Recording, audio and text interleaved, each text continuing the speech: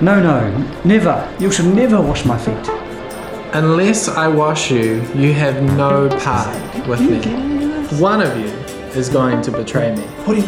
Who is it? It's the one I'm going to give this piece of bread to. What's he talking about? You can't go with me now. Why can't I follow you now? I'll lay my life down for you. You will disown me 3 times. Peter, what are you talking about? And you know the way to where I am going. We don't know where you're going. How can we know the way? I am the way and the truth and the life. When everything is ready, I will come and get you.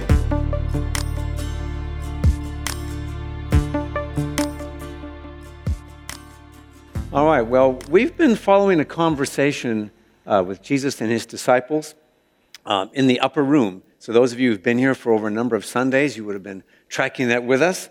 And so would you open your Bibles, if you have it with you, or a smartphone or a tablet, and turn to the Gospel of John, chapter 16. All right, because we're going to be reading it out loud. So John chapter 16, and we're going to start at verse 16, in fact. So here we go.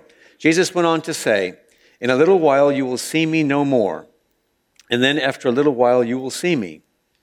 At this, some of his disciples said to one another, "What does he mean by saying, 'In a little while you will see me no more, and then after a little while you will see me'?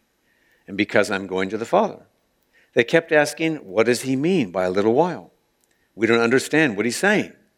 Jesus saw that they wanted to ask him about this, so he said to them, "Are you asking one another what I meant when I said, 'In a little while you will see me no more, and then after a little while you will see me'? Very truly I tell you, you will weep and mourn while the world rejoices. You will grieve, but your grief will turn to joy.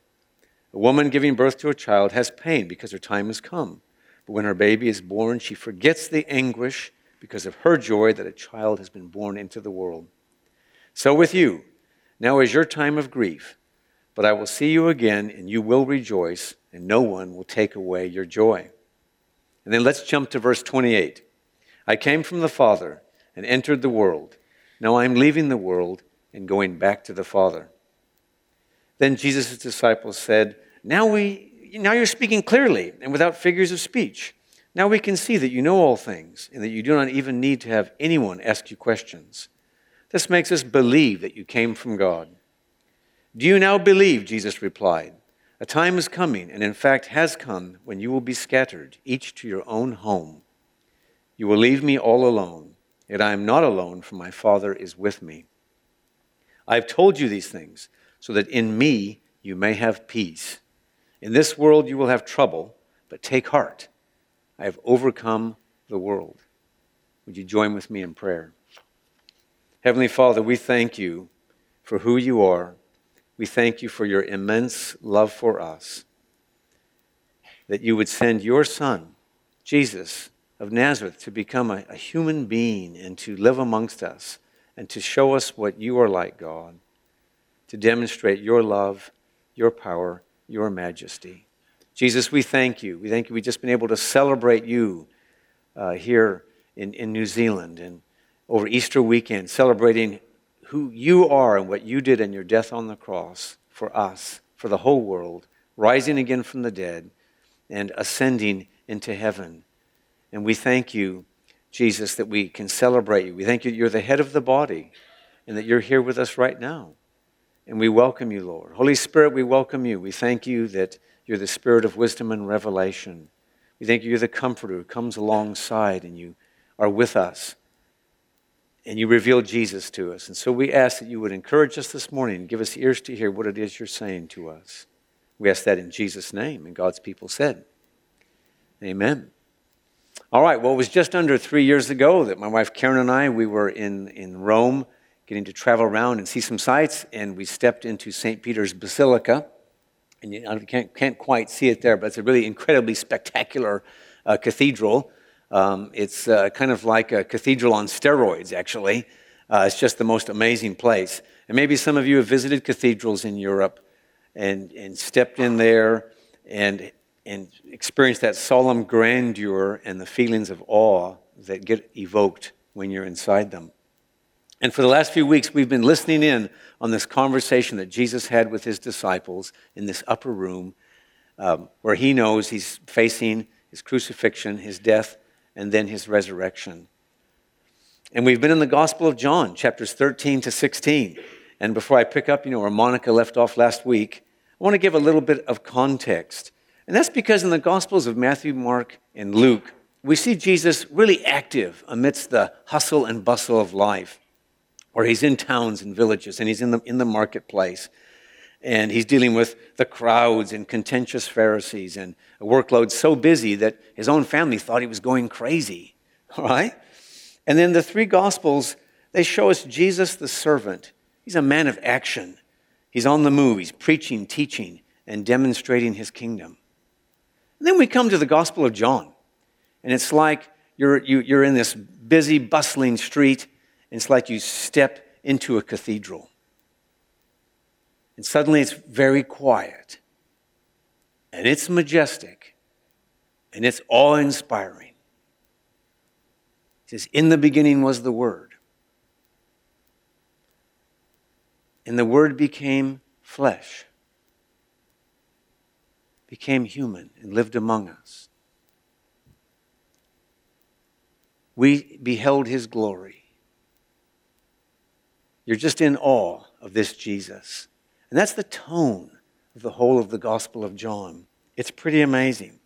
And then John gives us some of the most famous and frequently used verses that we Christ followers love. How about John 3:16? How about that? John 8, verse 12, I am the light of the world.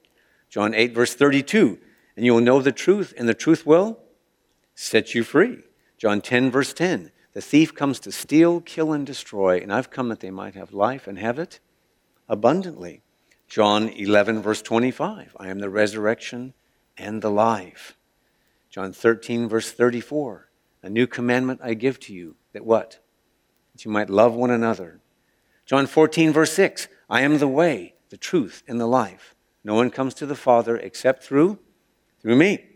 John 15, verse 5, I am the vine, you are the... Yeah, and I could go on, you guys. It's just an absolutely amazing gospel. St. Augustine is attributed with saying that the Gospel of John is deep enough to float an elephant, but shallow enough for a child not to drown in it. And it is an absolutely amazing gift to us. And then, of course, we have this unparalleled upper room discourse in chapters 13 to 16 and 17, where Jesus' final teaching to his disciples, where he prepares them for his departure, and he assures them that the Holy Spirit's going to come, and he'll continue to be with them. And that brings us back to chapter 16, the verses we heard read out a moment ago. And as I was preparing for this message, I was just struck by the immense love of Jesus. Like those verses that we read. It's like Jesus come on, guys, can't you get it? It's out of his love for them. It's out of his love for them that he wants them to know that he's going to leave them, but he's not going to leave them as orphans. He is going to come back. And actually, he has something more for them than that. So I want us to reflect on the fact that Jesus knows that he's going to face the horrors of death by crucifixion, the horror of a satanic evil being unleashed on him, and even facing and overcoming hell itself. And that after all that, he would come back. He faced the evils of hell itself, and he defeated the spirit of death, defeated Satan himself, which is just awesome. And, Jesus, he's the superhero for these disciples, and he's leaving them, and they are incredibly sad. And what's interesting in this chapter of 16, Jesus reminds us, in fact, throughout the whole upper room discourse, that he knows that we are weak. He knows that I'm weak. He knows that I can be fearful. I can give in to worry. And he knows that. And when I was in intermediate school and playing competitive basketball, our coach would be very clear with us in terms of what he wanted us to do. He probably repeated his message dozens of times because he wanted us to get it. And you know why that was? Because we were thick. We just needed constant reminding. I mean, we did. I thought, why is the coach always telling us the same thing? And sadly, everybody, Jesus repeats the message to his disciples, and he repeats it to us. In John 14, verse 1, do not let your hearts be troubled. John 14, verse 27, Peace I leave with you. My peace I give you. I do not give as the world gives. Do not let your hearts be troubled, and do not be afraid. And then again, to end his beautiful and rich upper room korero before chapter 17 and his prayer to his Father. The last verse of chapter 16, verse 33, I have told you these things so that in me you may have peace. In this world you will have trouble, but take heart, I have what? I have overcome the world. So Jesus acknowledges that living in a fallen, broken world means we will experience trouble, and we do. And so the question for us who follow Jesus is, how well do I know Jesus? How well do you know Jesus? Do you actually know him? Or is he more like an acquaintance? How well do you actually know Jesus? You know, in the early 1980s, I was living in San Jose, California. And one Sunday afternoon in autumn, some friends and I went to play a touch American football game in a huge grass paddock. And the field was quite muddy, and so we didn't really get very far, and we had about 30 minutes of frustration, really. And then we noticed on the side of the field, these two guys were standing there, and they asked if they could play. And we said, sure. And so one joined each team. And then we had about 15 minutes more of really not getting anywhere. And then the guy on our team was asked, hey, would you like to play quarterback? And that's a very important position. And he said, yeah, sure, I'll give it a try. Well, this guy was amazing. He could just throw the football with incredible precision. And our team just marched down the field time and time again. And we ended up scoring 28 points. And the other team scored 0 points. And then the game finished. And everybody was heading home. And one of my teammates came up to me and he said, Eric, he said, do you realize that we had Steve DeBerg on our team? And then it struck both of us. We were like, oh my gosh. And that's because at that time, he was the backup quarterback for the San Francisco 49ers professional football team. And we were like, that makes complete sense. There's no way we were going to lose. And it was just the most awesome feeling that you could have. And that's really what Jesus is trying to remind his disciples here. He's saying that, you know, with me on your side, you can overcome anything at all.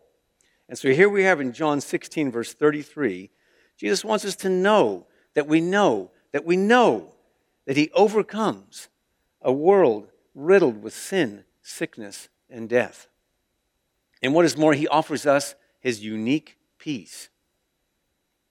In me, you may have peace.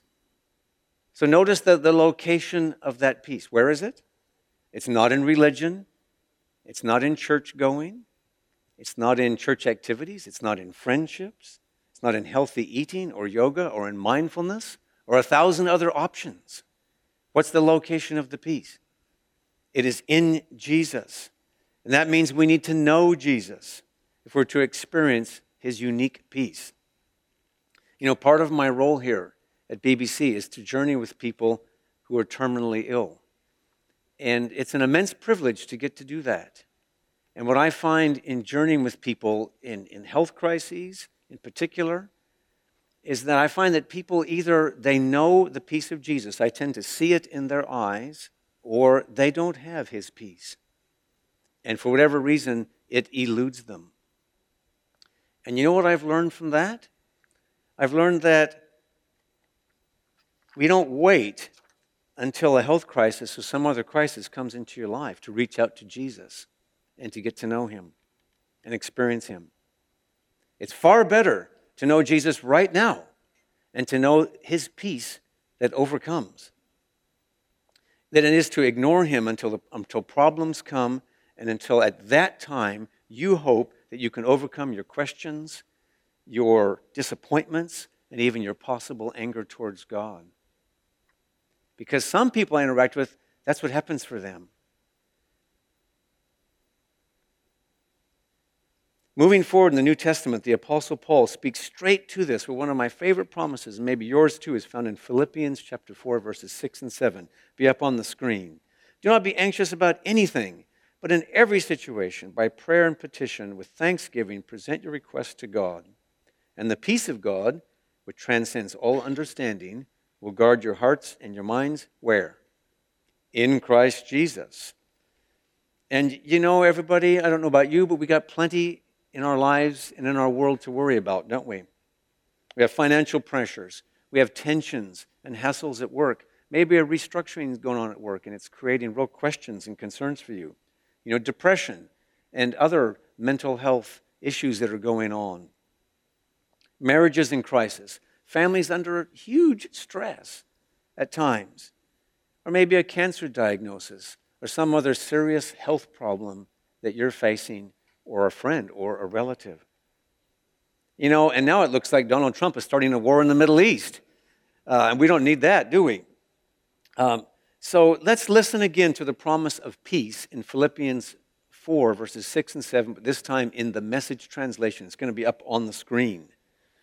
Don't fret or worry. Instead of worrying, pray. Let petitions and praises shape your worries into prayers, letting God know your concerns. Before you know it, a sense of God's wholeness, everything coming together for good, will come and settle you down. It's wonderful what happens when Christ displaces worry at the center of your life.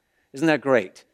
Let's read that last line together. It's wonderful what happens when Christ dispels worry at the center of your life. So there it is, everybody. You have this divine exchange. My worry for Christ's peace. Because remember, Jesus said, in the world you will have trouble. He said that's going to happen. And therefore, we really have two options. We either have trouble and worry here, or what do we have over here? I have Christ and peace. And so where are you in that? Are you on this side, or are you on this side? Jesus waits for us to deeply embrace him and to cast our cares upon him and to always to allow his peace to rule in our hearts. And that's his promise for every single person who comes to know him. And if you're not knowing his peace, then right now this morning is an opportunity for you to respond to him. And so this morning we've had this brief step into the cathedral of the Gospel of John, where we've reflected on the wonder and the majesty of Jesus, who paid this ultimate price for us. He rose from the dead, and today he brings us transforming peace and hope into the world. So, what's going on for you this morning? What is it that you need to bring to this divine exchange? I'm going to invite the musicians to come out, but before that, I'm going to invite you. Let's have everybody stand up, please. Everybody stand up in your seats. And what is it that you need to bring into the light, Jesus' light, to hand it to him? What's going on in your life? What do you need to hand Jesus? If you're comfortable, maybe lift your hands out in front of you or lift them up. Don't worry about people around you. Just give that thing to Jesus and do this beautiful exchange that he wants to do.